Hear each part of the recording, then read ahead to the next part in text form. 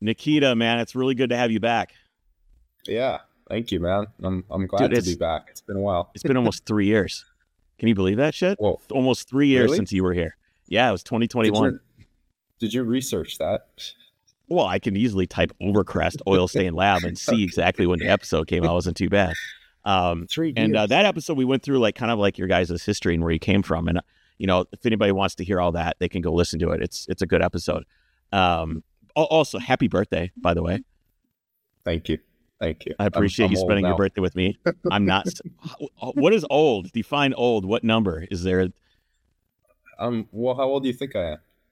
Oh, Let's no, play you the can't do guessing game. that. That's rude. That's ruder than asking somebody how old they are. 36. Just turned 36. 36. My Okay. brother and I. Yeah. Yeah, yeah. Well, that's not too bad. Once everything starts hurting, then you start paying attention. Yeah, that's when it really starts to hit. Is you're like, man, where did that pain come from? It's like, oh yeah, I fell down like 3 weeks ago and it hasn't healed. So that's Right. you've got getting that there. to look forward to. Yeah, yeah. So it's been like almost 3 years, and it's been interesting watching Oilstainlab evolve. Right. It's been cool seeing what you guys have done, which is develop a brand. I think has been really, really cool. The car came out, and then I've seen like this brand of Oilstainlab start to grow, and the ethos and the vibe that you guys are kind of creating is really, really interesting. What's been going on with you guys? What's new? I saw the Top Gear thing. That's freaking dope. Who doesn't dream of like collaborating with Top Gear someday? Yeah. Gosh, so much has changed 3 years ago. It's almost hard to pinpoint where half 11, where it was staying love was like so long ago. Yeah, I mean, I don't know. Was it 23 was done? a crazy year. It Was it was what? done? Was half 11 even done when we last talked? I think it was at I don't like, think it ran. yeah, it's been that long. Okay, sorry. Continue. 2023 was crazy. Go ahead. Yeah. Yeah, no, 23 has definitely been like a year. It's been a crazy year. Cars traveled a lot. I think it's more finished now. It's got the roof on it. So it's like, it's kind of, you know, it's emerged from its cocoon and it's become this butterfly, let's say. And Yeah. yeah, it's flying around the country and yeah, driving across the country. And yeah, so I mean, like you said, I think, we always had a vision for where the brand would be and what it could be. And we've just sort of slowly developed it. But dude, there's like, you can have a plan and then it just all goes out the window and you see like, yeah, so we've pivoted, we've moved around. We're not some crazy geniuses. We're just, it's like still very much a side project and we're just letting it grow naturally and, with the community and everything. So What was yeah. the biggest thing that you didn't expect that's caused you to pivot and change maybe what you were thinking or what you were doing or what it could be? Gosh, I mean, the entire project of Half 11 was never supposed to be like anything commercial or, to make a car for other people or anything. And it was just really supposed to be a fun thing for us to tell like a unique story, right? That was the genesis of it. And the whole, everything that's happened with that car and the people have reached out and everything, it's pivoted us into a very different direction to where we've sort of moved away from being the design consultancy. I think that's probably what we were talking about 3 years ago a lot. Yep. Yep. And now we're moving into a very different area, almost boutique building things, let's say. So yeah, it's that's been the biggest pivot and the biggest, I think my brother and I never envisioned being like a small car company, but it may just happen. So you have like dudes calling you up. They want like their own. Do they want you to design like a vision of like a new thing, or do they want a half 11? Like, what are these people asking for when they call you up or DM Yeah, you I or mean, whatever? yeah. It's been a lot of people that just want a half 11. And that's when we kind of have to tell them like, hey, listen, like, trust me, you Are you don't. sure? Also, it's not for sale, despite like all the websites that throw it up for sale. It's not for sale. What is that? I saw that um, today. It's like, yeah, you can have this for $600,000 or whatever. I'm like, I didn't know it was for sale. Where's this coming from? yeah, no, we were surprised too when people started sending it to us, because yeah, no one really ever talked to us about those articles or anything. It's like, yeah, there's Rob Report, there's all these like big websites, and we're like, where did you guys get this from? That was all post SEMA. But Yeah, where's the question? Sorry, I totally No, spaced. that's okay. It's kind of meandering. It's just like the growth of the brand and everything, and where you guys pivoted from.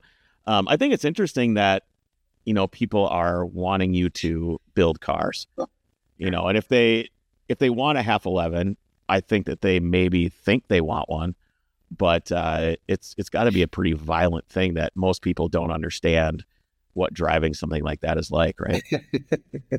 Yeah, exactly. I mean, for us, it was like a tribute to the 70s, but it took special people to drive that, right? And they were professional drivers, Can-Am racers. I mean, true heroes, right? They were risking their lives every time they went and raced. And, I don't think the world's really ready to sell cars like that or to have people that aren't experienced or trained to drive things like that. I think that would open up a huge legal quagmire, first of all. Well, we And are then giving second of all, people giant SUVs that go 0 to 60 in 2 seconds, right? yeah, but pretty much no matter what, you'll be safe inside the SUV. The people outside the It's true. SUV won't be. But Yeah, yeah, maybe not.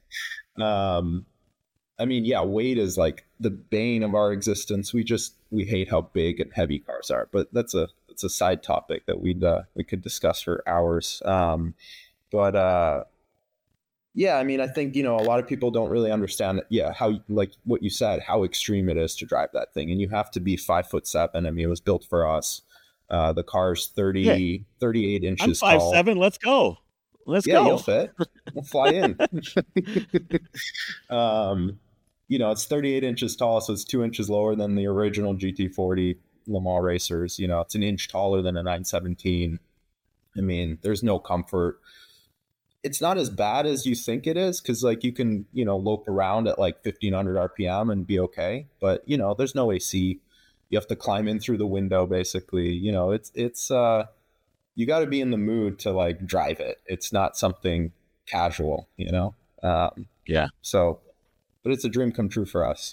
It's the absolute like pinnacle, I think, of kind of sacrifice or making sure that the driving experience is special. Like it leaves a memory every time you do it. And that's what we wanted. So yeah, for sure. It's going to take a special type of person, but I think there's people out there.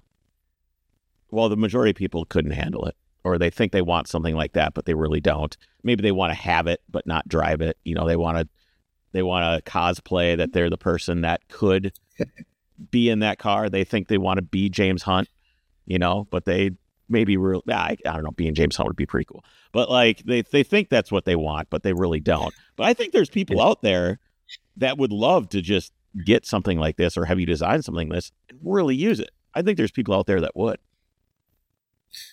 that's yeah. So I mean we're working on effectively what would be a production car of that. But it's very different. Very, very different. The spirit of that, the half 11 will live on, but it'll be a thoroughly modern project or like a thoroughly modern approach. So it'll have like big doors, it'll have air conditioning, it'll have the basic necessities, I think, that modern day life has taught people they need. At that price point, like there's not, you got to have some illusion of comfort, a little bit. Right. Right. Otherwise, You just have go to be buy, able to at least get your girlfriend to go out in it once in a while. Right. You got to exactly. like she's got to be able to tolerate it. Exactly. Yeah. Yeah. So that's the next one. That's what we've been working on for the last, I don't know, 24 months or something behind the scenes. And it's been very different and difficult because like with half 11, we were very open with everything. Right. And it was like our learning, and the community helped us learn because when we started that project, like had no idea how to weld, no idea how to metal shape, right? And you'd get the meanest comments on Instagram, be like, those welds look like absolute, crap. And it's like it's for us, it's good because we have thick skin anyway. So, but it was like, oh, okay, so we need to improve this, or we need to do this, or we need to find someone who can do this better. So yeah, it was fun learning and sharing. But the new project, we're not sharing with anybody. We're doing it more of what we do professionally as car designers, which is like keep it secret until it's kind of ready. So Yeah. Have you been able to utilize your connections in the industry to like move things forward and like reach out to people and, get things done in the process and the manufacturing?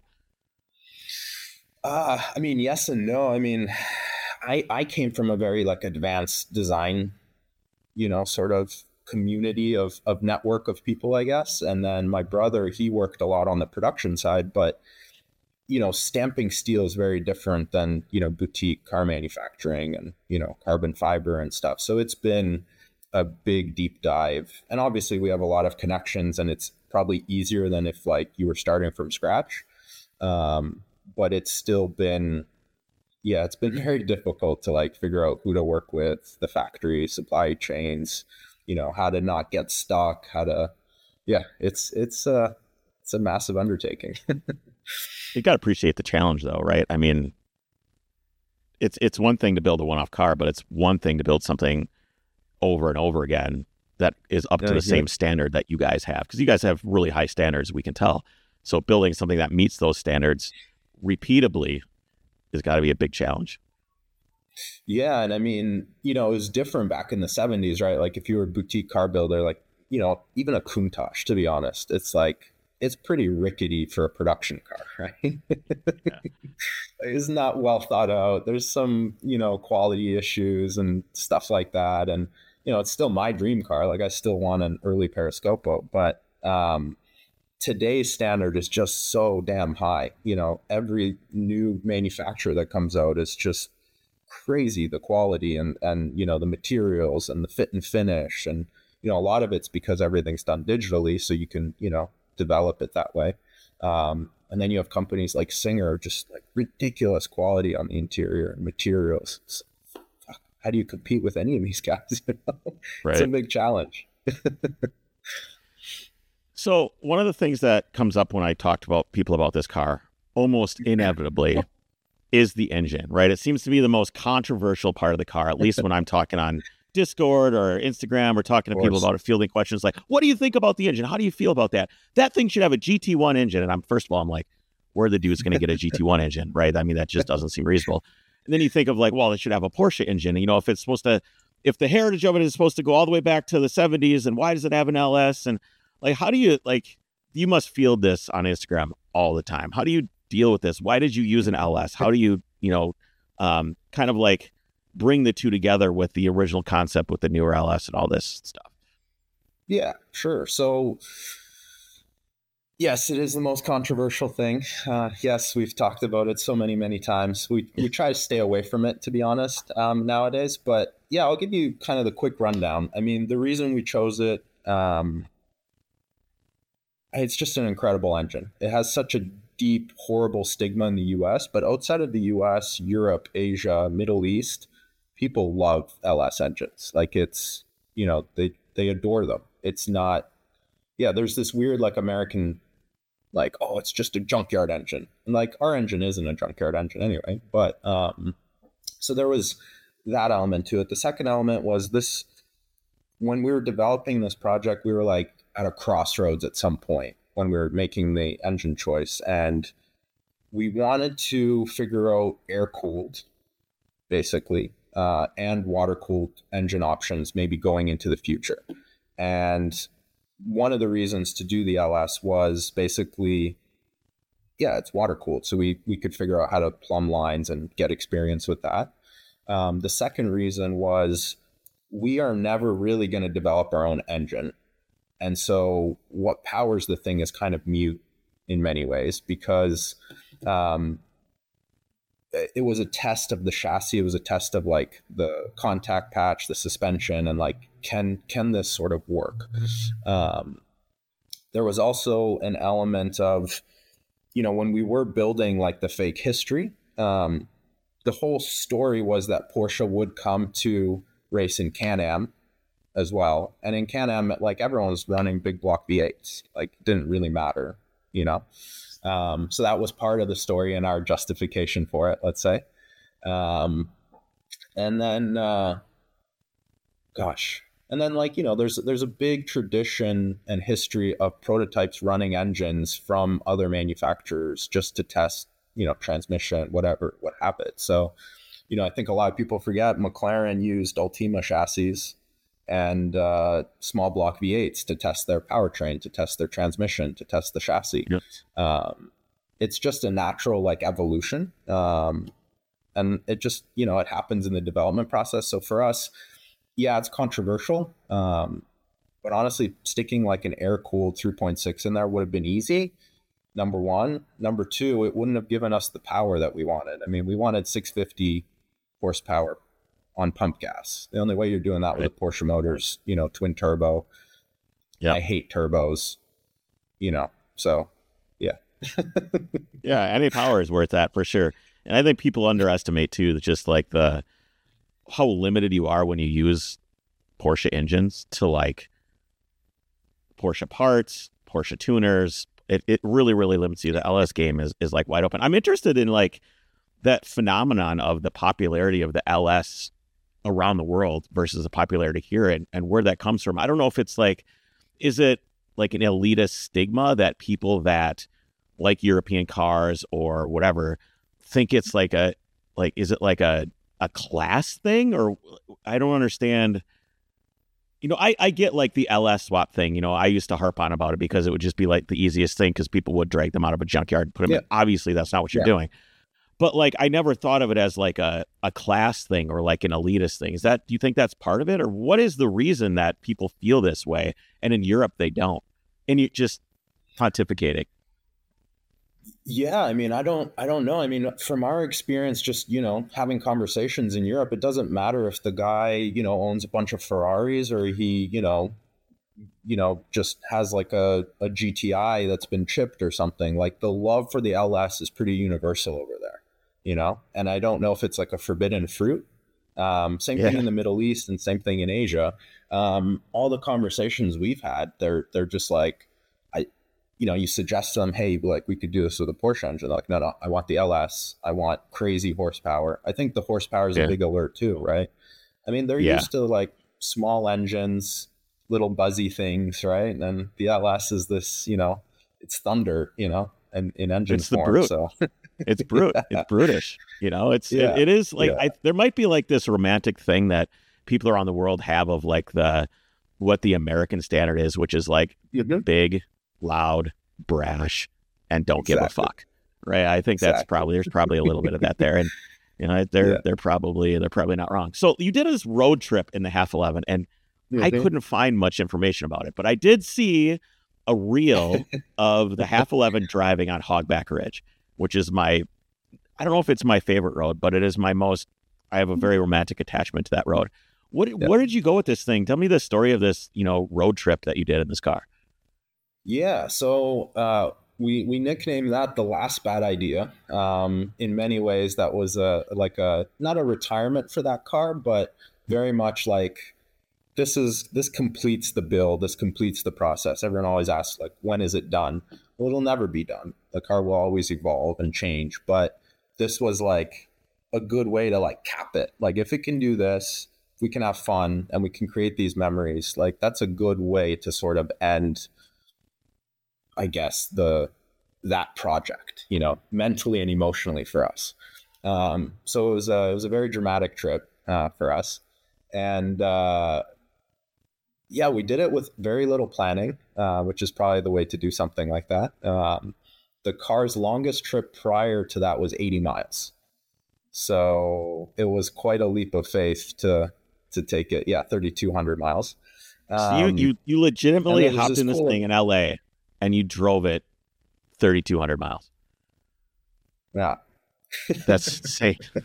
It's insane. Like, what was was there a point where you're on like Highway 50 in Nevada going, what the hell am I doing? This was a mistake. I can't hear anything. My hands are numb. Like, you regret it at any point? It just seems wild. For a guy that loves to drive across the country in a loud car, I can only imagine the experience of that.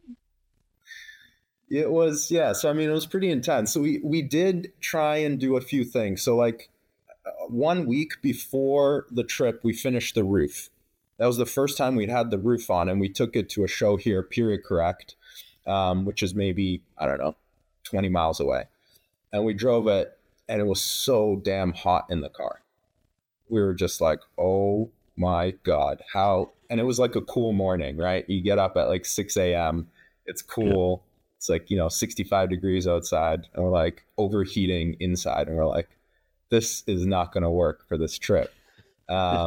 So contrary to our plan, we thought, okay, we put the car together. Let's go. We're like, okay, we have this disaster. So we pulled the entire car apart and basically started creating all these shrouds to get the radiator to stop blowing hot air inside the cabin. And so we ended up creating like I guess 3 layers of protection to get that air out. And it worked like a charm, but that wasn't part of the plan. So, I mean, everything came together last minute. The car is really loud inside, but it's actually really comfortable. Well, at least for me, because, we built the seating position and you're kind of in this hammock. And as long as you can deal with, you can have a conversation inside, so it's not deafening.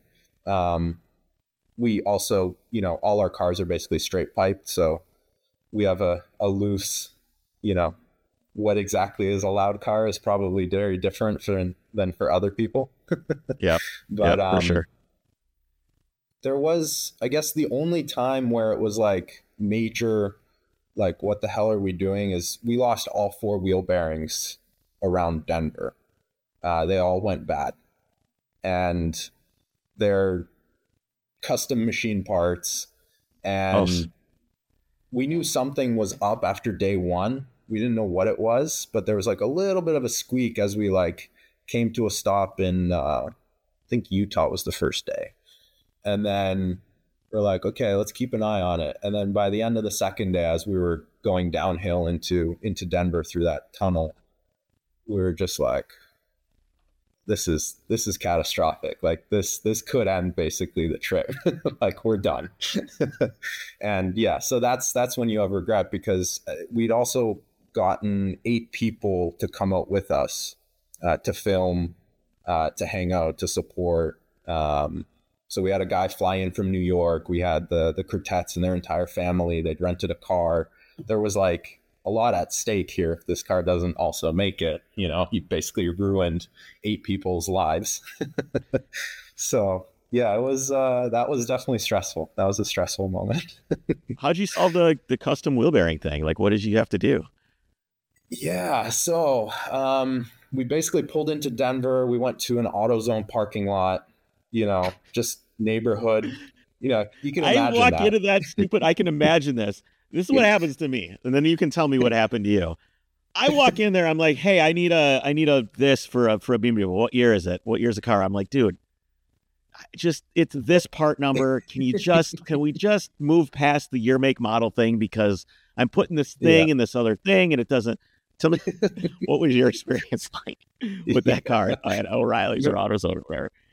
Very much like that. So basically what ended up happening is when we pulled in there, we didn't really know it was the wheel bearings. We were stopping and kind of checking, and you do the wobble test and, you see, and nothing was really conclusive. We jacked the whole car up. We pulled the front and the rear apart, and still we're like checking it. It's like, no, it still doesn't really seem like it's a wheel bearing.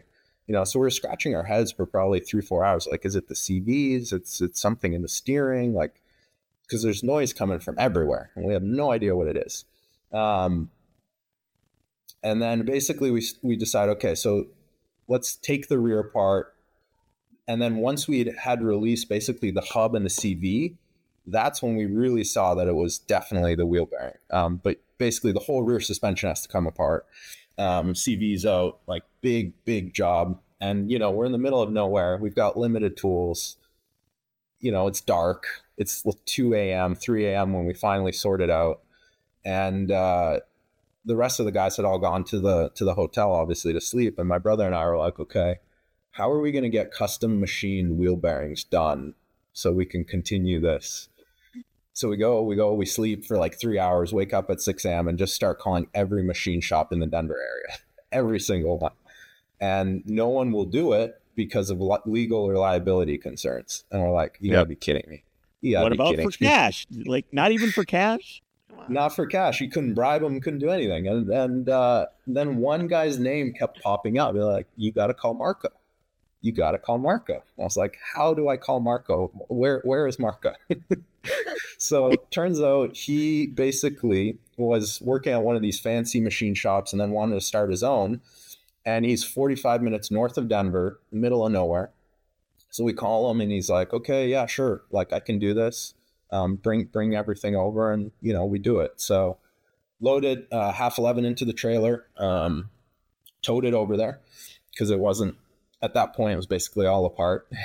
And it was like a scene out of Breaking Bad. It's just this plain of grass. There's like no homes anywhere. And he's like, yeah, you just turn right down this driveway. You go past like 3 abandoned RVs. There's going to be like a chain link fence. You're going to open it, unlock it, then close it back so that like the cattle doesn't get out. And, we're driving down this dirt bumpy road in our trailer. And we get there and it's just this like one shed, but he's got all these crazy machine tools in there. And yeah, he got done in like 30 minutes. It took us a lot longer to put the parts in. And yeah, super nice guy. I guess he does a lot of like aerospace machining for like SpaceX and satellites. And yeah, he showed us a few things and we're like, what? Yeah.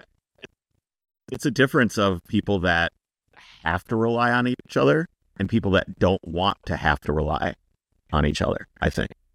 I think is what it comes down to. I met a guy in Virginia and I just saw it was just this little sign. I'm always looking to like buy shit from wherever I am in these little towns. Like I want to find a thing that's not something that was made in China from somewhere. Because a lot of these like little gift shops and stuff, they always have just trinkets and just garbage. So I'm always looking for like the spot that a guy made something, whatever. And I just left Western Virginia and I went into regular Virginia. Is that what you call it? You just call it regular Virginia? So I was driving down this road in regular Virginia and I saw the little sign that just said custom knives. Just like little, like hung up with little ringlets below this guy's mailbox. Sign's all super piece of shit, rusty. Looked like it'd been painted like 75 years ago. And it's got this long driveway that goes up to this White House. And then there's like this little like cinder block building, 20 by 30 next to that. And then there's like a shed behind it or whatever. And I stopped the car. I've got both of my kids and my wife with me. I'm like, normally I would just be like, I'm going up there. Let's go check this out. But I kind of hesitated, but I said, it's okay. The house looks nice. So when I pull into this driveway and this dude comes walking out and he's got no teeth at all, none. And he's super weirdly pear-shaped in a very strange way. He's got gray hair, no teeth. And he's like, hey, how's it going? What's up? Hey, welcome. What do you want? What are you doing? And I'm like, I saw your sign that says custom knives. He's like, oh yeah, I make custom knives. And this dude is like super red. And the thing I found is that rednecks are actually really, really nice. I don't know if that's just because I'm just a regular white dude or what, but they're always super, really, really nice. Anyway, so this guy's like, yeah, well, let's come on into my shop. Come check it out. And we walk into this guy's shop, which is the cinder block building. And you go in there, and then all of a sudden, it's like, holy shit. It's like, first of all, you walk in the door, first thing you see is a gun safe that is about 8 feet tall and about 4 feet wide and about 4 feet deep. And you start looking around and you go, holy shit, this is serious. The guy's got lathes and drill presses and all this shit filling this little cinder block thing that you're kind of like walking through like this. Like you can't really get through anything very good. And he's like, hey, check out this knife. And I go, oh, this is beautiful. And it is a truly beautiful knife. The tang goes all the way through. It's like this special wood. I'm like, oh, what do you get for one of these? He's like, that one's $850. It's one of the lower end ones that I sell. And I just go, I'll be honest with you, man. I'm like a $50 knife kind of guy. He's like, well, you can't afford anything here. He said, but I'll show you around. He ends up like opening up the safe, and I'm looking in this safe, and there's like the shit this guy makes is not legal. There's like suppressors like on the top shelf, like like all these suppressors and shit, and all these knives. And he pulls out this really like this big knife. It's got a huge handle on it. You could put 2 hands on it. It's probably about, 20 inches tall. It's got like naked ladies engraved in like the hilt of it. And he's like, yeah, there's like 50 diamonds in this thing. What do you think this one's worth? I'm like, I don't know, dude. I have no idea. He's like, this is a $300,000 knife. I just finished it for a client in Dubai or whatever. I'm like, oh my God. I mean, it looked amazing. He's like, oh, let me show you what I got in trade for another knife. So I'm like, okay. So we like walk out of the back of the shop and we go around the corner to see this dude's shed. And he opens up the shed and it's one of those like F550 trucks, like the big, like the biggest F-150 thing, the big 550. Yeah. He's like, yeah, I got this in trade for a knife. And I'm like, what? What are you talking about? And by this time, the guy put his teeth in and everything. He actually made excuses. I got to go put my teeth in. You probably can't understand what I'm saying. Anyway, it's just cool how like these dudes that just make shit. Like, it's just like the guy that makes shit in the middle of nowhere, Colorado. These dudes just, he had like no social media presence. He didn't really have a website. But somehow this dude is like making shit for people in his little cinder block shed at like the toppest level that is humanly possible to make the knife and suppressors for all his buddies or whatever it is what he's doing. It was all top level. Yeah. There's your guy custom machining you wheel bearings for your what did this guy think of the car? First of all, what did he say? Was he just like what? He wasn't a car guy at all. Like, I think he was just kind of like, and he's just like, what? You're driving this to like New York? This is terrifying. Like, he was just scared of it. And then we started it and he was just like, it's too loud. No, just no. Really? Just wasn't for him, huh? Yeah. Not for him at all. No. The rest of the trip went pretty good then. It was like smooth sailing. I'm glad you had a problem, dude. I'm glad you had a problem. Because if you would have had that trip and it would have went fine, I think it would have been a little anticlimactic for you. I'm glad it got fucked up a little bit. Yeah. I mean, we had more problems with the front wheel bearings after that, which was its own unique thing. But and then the car has no gas gauge, so we ran out of fuel a number of times. And but those are all small things. It's I think like what your story is about the knife guy, it's like you never know what you'll discover unless you just go drive, right? And that's the beauty of it. Like, we had no plans. We're just going to make it as far as we can today. Of course, we stopped and filmed. But the idea was just, let's just go discover. Let's find these cool little gems, and, you have this preconceived notion of what like the middle of America is. Like, when you live on the coasts, I'm not going to like, for sure, there's this like a stigma, right? And we found like our idea of it was completely shattered. We would come into these small little towns, and in Ellsworth, for example, the mayor, the deputy mayor, they all came out, shook hands with us. They said, welcome. We're so excited that you're here. Like, do you want to do a burnout down the middle of the, downtown? Like, please fly your drone. It was incredible.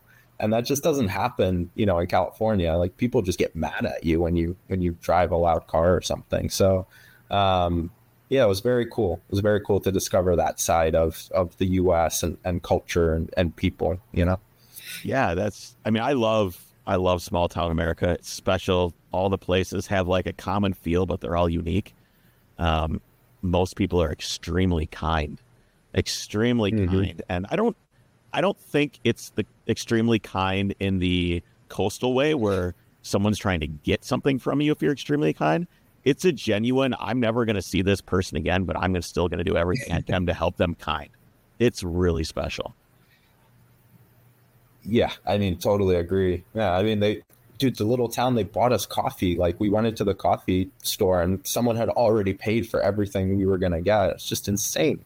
It's like, guys, so cool. Cool. It's great. So I have one more question on Half 11, and then I want to talk about design a little bit, because you have a really unique perspective on design. Would you ever build, and this is a question from one of the people that are on Overcrest on Instagram. They submitted this question. Okay. Would you ever build an electric Half 11? So interestingly enough, 60% of the people that contact us about a car or building a car want electric. So to me, that's mind-blowingly strange, because the whole project and ethos of that is very much about the noise and the thunder of racing and, the tribute to that era. Would we make an electric Half 11? Only if we could do it the right way. In my design career, obviously, I don't know if most people may not know, but my brother and I were both OEM car designers, and we've been designing effectively electric cars since 2013. I think the last combustion car I worked on would have been around 13 or 14. So basically, we've been designing electric cars. We kind of know what the limitations are. There's a lot of, technology that's holding it back for what I think the enthusiast wants, which is a lightweight fan platform, right? Electric kills that. Yeah. So until there are ways to do it, if we could do it the right way to where it wouldn't mimic a gas experience, right? You can't ask a yacht or a sailboat to mimic what a motorboat does, right? You don't buy a cigarette, speedboat and then compare it to a yacht. Like, those are two very different things, two very different experiences. I've driven a few like converted old cars and to EV. And what's so cool is like you can hear the leaves rustling underneath your tires. You can hear like little pebbles you can hear the birds chirping. So it's a very different canyon ride than it is in, a loud snarling, air-cooled, RSR or something. I think there's room for those two experiences separately, two different buyers, two different experiences, and like they shouldn't mimic each other. I think still right now, Rimac, they're Lotus, they're all trying to create the combustion experience with a different technology. And to me, that's just the wrong approach. But are they scared? Is that born out of fear of taking the leap? Yeah, I mean, with EVs in general right now, it's just huge fear. It's so much money, R&D, everything, and you don't want to like upend your legacy or whatever you've built. Be interested to see what the next Porsche hypercar, what they do. Obviously, they've teased something. It would be interesting to see what that next evolution is of these sort of legacy brands. Ferrari's obviously working on one too. So, what do they do? How do they approach the problem? It'd be, for me, of great interest, at least. Do you know the allegory of the cave from Plato? Yes. Do you know that one? Allegory of the cave. Are you trying to make me look dumb, Chris? No. Why are you doing this? This is like, no. So there's like the allegory of the cave is basically you have like a bunch of people in a cave and they've never left the cave, right? They only know what's in the cave. So they live in the cave. They consume their entire life. All the relationships are in the cave. And they only know what's in the cave. And then someone escapes the cave and they crawl out of the cave and they see the whole world, right? And then their responsibility then is to go back into the cave and try to tell all the people in the cave why they should leave and tell them about the experiences outside the cave. And I feel like that's what car design is right now. I feel like everything right now, we're all still stuck in this fucking cave. And we haven't had a person leave the cave to come back in to tell everybody what's next, what we're missing out on. I feel like we're just stuck in this rut of this fear of we can't try anything new. People won't buy it. People still want combustion engines. We can't get over this hump. You're talking about like Lotus doing it and whatever. Yep. This fear where we just we can't move forward. We can't get into this point where the cars that we're designing are the norm. Like this is a car. Like if we would have went back to like 1995 and talked about car design, we would have just been like, these are the cars that are being designed. Every car, and I'm very inexperienced with this. You can tell me if I'm wrong with car design and design in general. But I feel like right now we're at a point where everything is like designed for a place that we aren't. Like it's like, this is the future. We're designing this. This is what the future is going to be like. Check this out. This is the new thing. But it never really feels new and fresh. It just feels like different shades of what we already had. And it just feels like we're stuck in this cave where nobody will bring us the light. No one is enlightening the automotive industry right now and helping push things forward. We're just spinning our wheels and we're just stuck. Yes. I mean, I can certainly understand the sentiment. I can assure you all the brands are pushing like crazy internally, but there is obviously a lot of resistance. And part of it is just the electrification push that's been put on the brands, whether it's, whether you blame the government or who you blame. It's so incredibly costly. When I worked at GM, I remember them, basically putting aside $110 billion in R&D to move to electric, right? And it's an insane amount of money for what? And they're basically getting rid of all the cars that make them money now investing $110 billion for something that's completely unproven. And of course there's risk, right? And of course there's a reluctance to do anything new. And of course you want to basically take all the engineering you've already done and piggyback that so you don't spend any money on engineering. And that's, yeah. So where we're at is basically electric cars that are, hugely compromised. They're not clean sheet. They're based on like you even have to update your factories, and no one has that kind of money. Like nobody does. And that's why in many ways, like the Chinese electric car industry is like just so far ahead at this point. It's a good thing those tariffs are in place, because if those cars came over here, no contest, basically. Well, they started out clean sheet, right? They're just new car companies. Yeah, so exactly. They don't have billions of dollars of aging infrastructure that has value. Right. I mean, these companies, automotive companies, probably have loans out on their assets to like do stuff. Like all this stuff and all the finances of all this is insane. Yeah. And I mean, there are some people that are pushing, right? Like, love it or hate it, I think the Cybertruck is one of the best things that happened to car design, because I'm going to get flamed for it, but it's like, I don't like the execution of it, but I like the idea of it. I like the thing that it's just pushing so far past, like, it just doesn't give a crap. It just doesn't care, And part of it is that it doesn't care about humanity. I mean, I saw one on the road, it looks so cool, but it's so big. Like, I can't imagine getting into a crash with one or hitting a pedestrian with one or anything. It's just not a human product. But goddamn, it looks cool. It looks like a UFO on the freeway amongst all the other, bubbles. I give them credit for that. That's, I would never buy one. I don't like it as a product, but God, it did good for like car design. Someone went out of the bubble. Someone left the cave. That car left the cave and came back. And the people are rejecting it for whatever reasons. Everybody has the reasons for not liking the Cybertruck. I feel like a lot of them are politically driven, and they're very tribal. People are very tribal with things, and because it's got a political association with it, with Elon and X, and of course the green movement, all these different things. There's all these different variables that are pushing and pulling on that.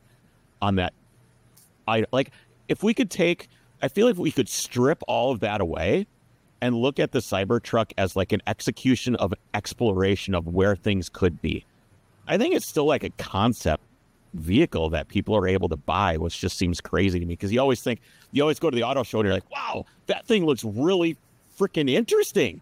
And then in the back of your head that you're never, ever going to get that. It's always going to be some diluted, watered down, like half lemonade, half piss version of what you're looking at. And it's kind of cool to see that thing exist, almost looking exactly like it did when they revealed it in the first place. Yeah, exactly. And I think there's another thing to remember, like with EVs, is how many years did it take for combustion engine to become like an enthusiast product, right? Even the V8. It took time for that to sort of evolve and create what we now take for granted as like performance culture or aftermarket culture or whatever. That wasn't really around at the start of the combustion engine. And so I think a lot of people get upset, EVs, they can only go fast in a straight line. Yes, right now, but give it, I think we're reaching the point. It's probably been around 20 years. Mainstream electric cars have been around, sort of Tesla. I think give it another 10 years and we'll see like a new form of electric performance and electric enthusiast cars coming to market. You just got to give it time. You can't like just expect that culture to exist. Like it needs to be created by a community. There's so many Tesla tuners already now. It's coming. So. Yeah, I'm excited for like I feel like these, I guess you would say, clean sheet companies. I wonder if we're going to have like this coach building renaissance, right? Where someone designs, and I thought it was coming. I felt like these skateboard designs were coming, where people were going to be able to buy the skateboard design and then build a car on top of it for whatever. And we would get that back in the day, like back in the 20s, right? Some dude would create like the wooden frame of the car and then, here it is. This is my, whatever the fuck it is, 1928, whatever the fuck. Yeah. And now I feel like that shouldn't be too hard to do. Is that coming, do you think? Oh gosh, I mean, at the very origin of Oilstainlab is that coach building thing, and we are looking at ways to bring that back and figure that all out. There's just so much legal framework these days that it is very difficult. I mean, in many ways, it kind of does exist. I mean, what Singer does is kind of coach building, right? They are taking an older car and they're swapping it, or what Gunther does. A lot of these Restomod companies are playing into that because the legal framework allows for you to modify these cars without, basically crazy cost. When you take into like crash testing and stuff, until there's laws and regulations that allow for small manufacturers to exist, you can't really do that. You can, of course, buy like a Mercedes S-Class, take everything off of it, make your own custom S-Class body. You can. Yep.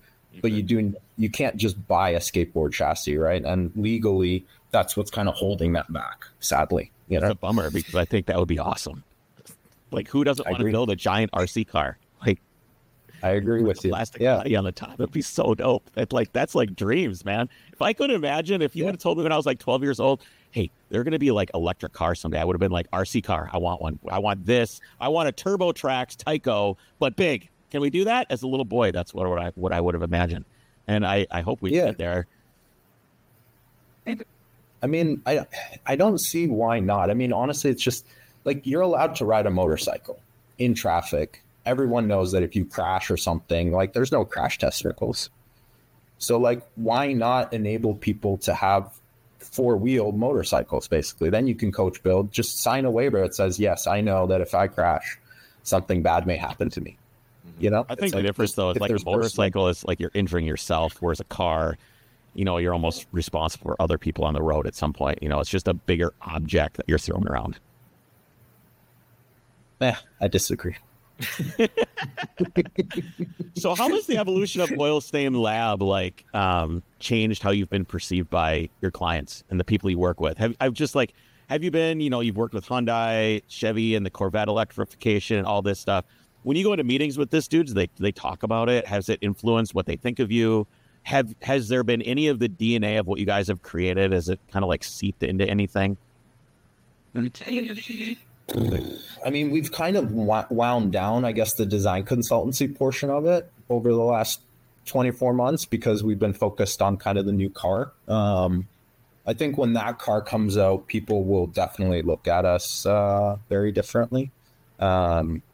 But for now, that's secret. So effectively, no one's really seen that or knows about it. And then, of course, anyone who knows about our car design past, they haven't really changed their opinion whether Half 11 prototype is finished or not finished. So we're in a weird. We've been very quiet. I will say that. So it's hard. Like nothing's really changed. Media today, it's got to be hard to stay quiet because you guys could be bringing people along for the ride. You could be like, hey, here's our design process, and people would love it. They'd love to see that process. And I think it would be a cool way to reveal the car. But at the same time, probably not the most professional way to do it, But it's got to be difficult not to share. That's a tough secret to keep, man.